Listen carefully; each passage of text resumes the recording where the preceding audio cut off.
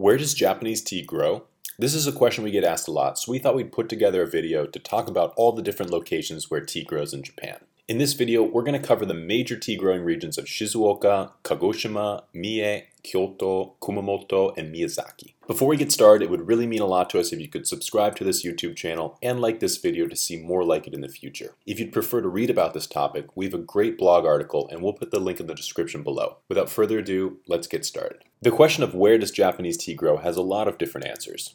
To sum it up, there are 6 main regions where Japanese tea grows: Shizuoka, Kagoshima, Kyoto, Kumamoto, Miyazaki, and Mie. Rather than try to explain all the locations in one section, we decided to break down each of the tea producing regions and rank them by how much tea they produce. First, we have Shizuoka. Shizuoka is the largest tea producing region in Japan, with over 40% of the green tea produced in Japan coming from Shizuoka. Located right outside of Tokyo, Shizuoka is famous for its tea fields located right at the foot of Mount Fuji. As far as tea cultivation goes, Shizuoka has some of the most northern plantations, which means the winters are longer. Here, farmers typically grow the more frost-resistant Yabukita cultivar, and they use different techniques to keep the plants warm during the winter. You may notice green fans blowing air onto the tea fields to keep them from getting frostbite. The Osada family have the perfect example of a Shizuoka tea farm. They produce tea in a small town where the landscape is much flatter and more people live. This makes it easy for them to provide jobs to the people in the towns nearby without them having to commute too far for work. They still end up sourcing their tea from up in the mountains, from a collection of organic tea fields they refer to as the organic village of Isagawa. The tea farmers here have all agreed not to use pesticides or chemicals on their fields, and they all work together to form one large Shizuoka tea farm. The tea produced on this Shizuoka tea farm is of great quality, and it really benefits from the mineral-rich mountain soil. This minerality is clear to see in a tea like the Sencha Isagawa or the Kukicha Osada, which are both grown on this farm.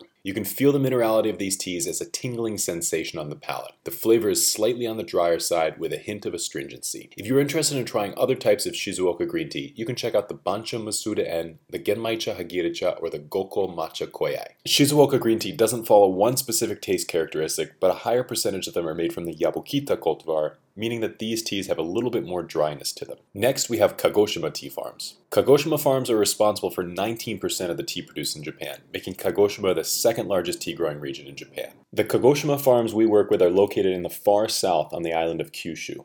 In this volcanic, subtropical region, the winters are much milder, allowing farmers to produce a wider variety of tea cultivars. You will tend to find sweeter teas produced in Kagoshima, as farmers are able to grow more delicate cultivars like Okumidori, Saimidori, and Asatsuyu. Some of the Kagoshima farms we work with include Mr. Sakamoto's tea farm, Mr. Kawaji's tea farm, Mr. Naruki's tea farm, as well as Mr. Henta's tea farm. Mie tea farms. Located right by the old capitals of Kyoto and Nara lies the coastal prefecture of Mie, which produces around 7% of the total tea produced in Japan. In addition to producing the common Yabukita cultivar, Mie is also famous for the production of Sayama Kaori and Okumidori teas. It is also the largest producer of green tea to be used in desserts. Kyoto tea farms. Kyoto tea farms are among the most legendary in all of Japan, but they make up only 3.4% of the total tea produced here. In the cultural heart of Japan, there are still tea farms that grow and process green tea. Although Kyoto is a densely populated city, the areas surrounding it are covered in tea fields. Areas such as Wazuka, Uji, and Ujitawara all produce green teas, and they are most famous for the production of ceremonial matcha. As we've discussed in other videos, much of the tea history in Japan can be traced back to a handful of spots in the area around Kyoto, making some Kyoto tea farms the oldest in Japan. Kumamoto.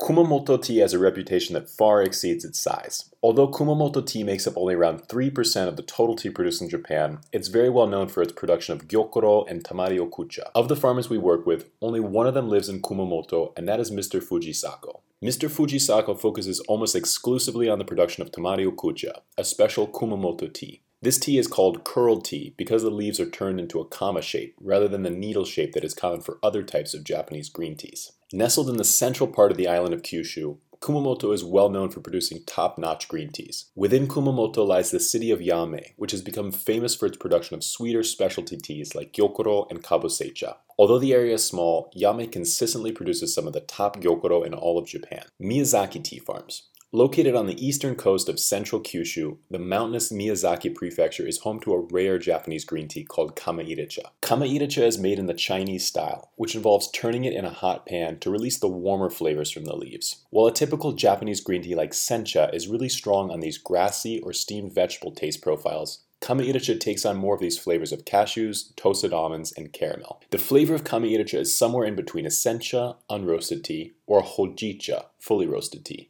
If you like the flavors of your tea to be more in the warmer direction, you may like the taste of Kame-iracha. To learn more about Miyazaki tea, we met with a farmer, Mr. Isen, in the small town of Takachiho. Here he not only produces the famous Miyazaki tea Kame-iracha, but also a black tea and an oolong as well. Oolong is a partially oxidized tea, and black tea is fully oxidized. This means that the tea leaves are not heated immediately after the harvest like they would be if the farmer were producing a green tea. Instead, Mr. Isen will wither the leaves by putting them on these bamboo mats and then accelerate the oxidation process. If he is producing oolong tea, he will later stop the oxidation process by applying heat to the leaves. Miyazaki tea can be made from a variety of different tea cultivars, including one named after Mr. Isen's hometown of Takachiho. To produce the oolong and black teas, special tea cultivars are used like the Bettafuki. These cultivars show a little bit more bitterness, so they don't work so well with green tea, but during the oxidation process, the catechins are converted into theaflavins, which smooths out the taste of the tea.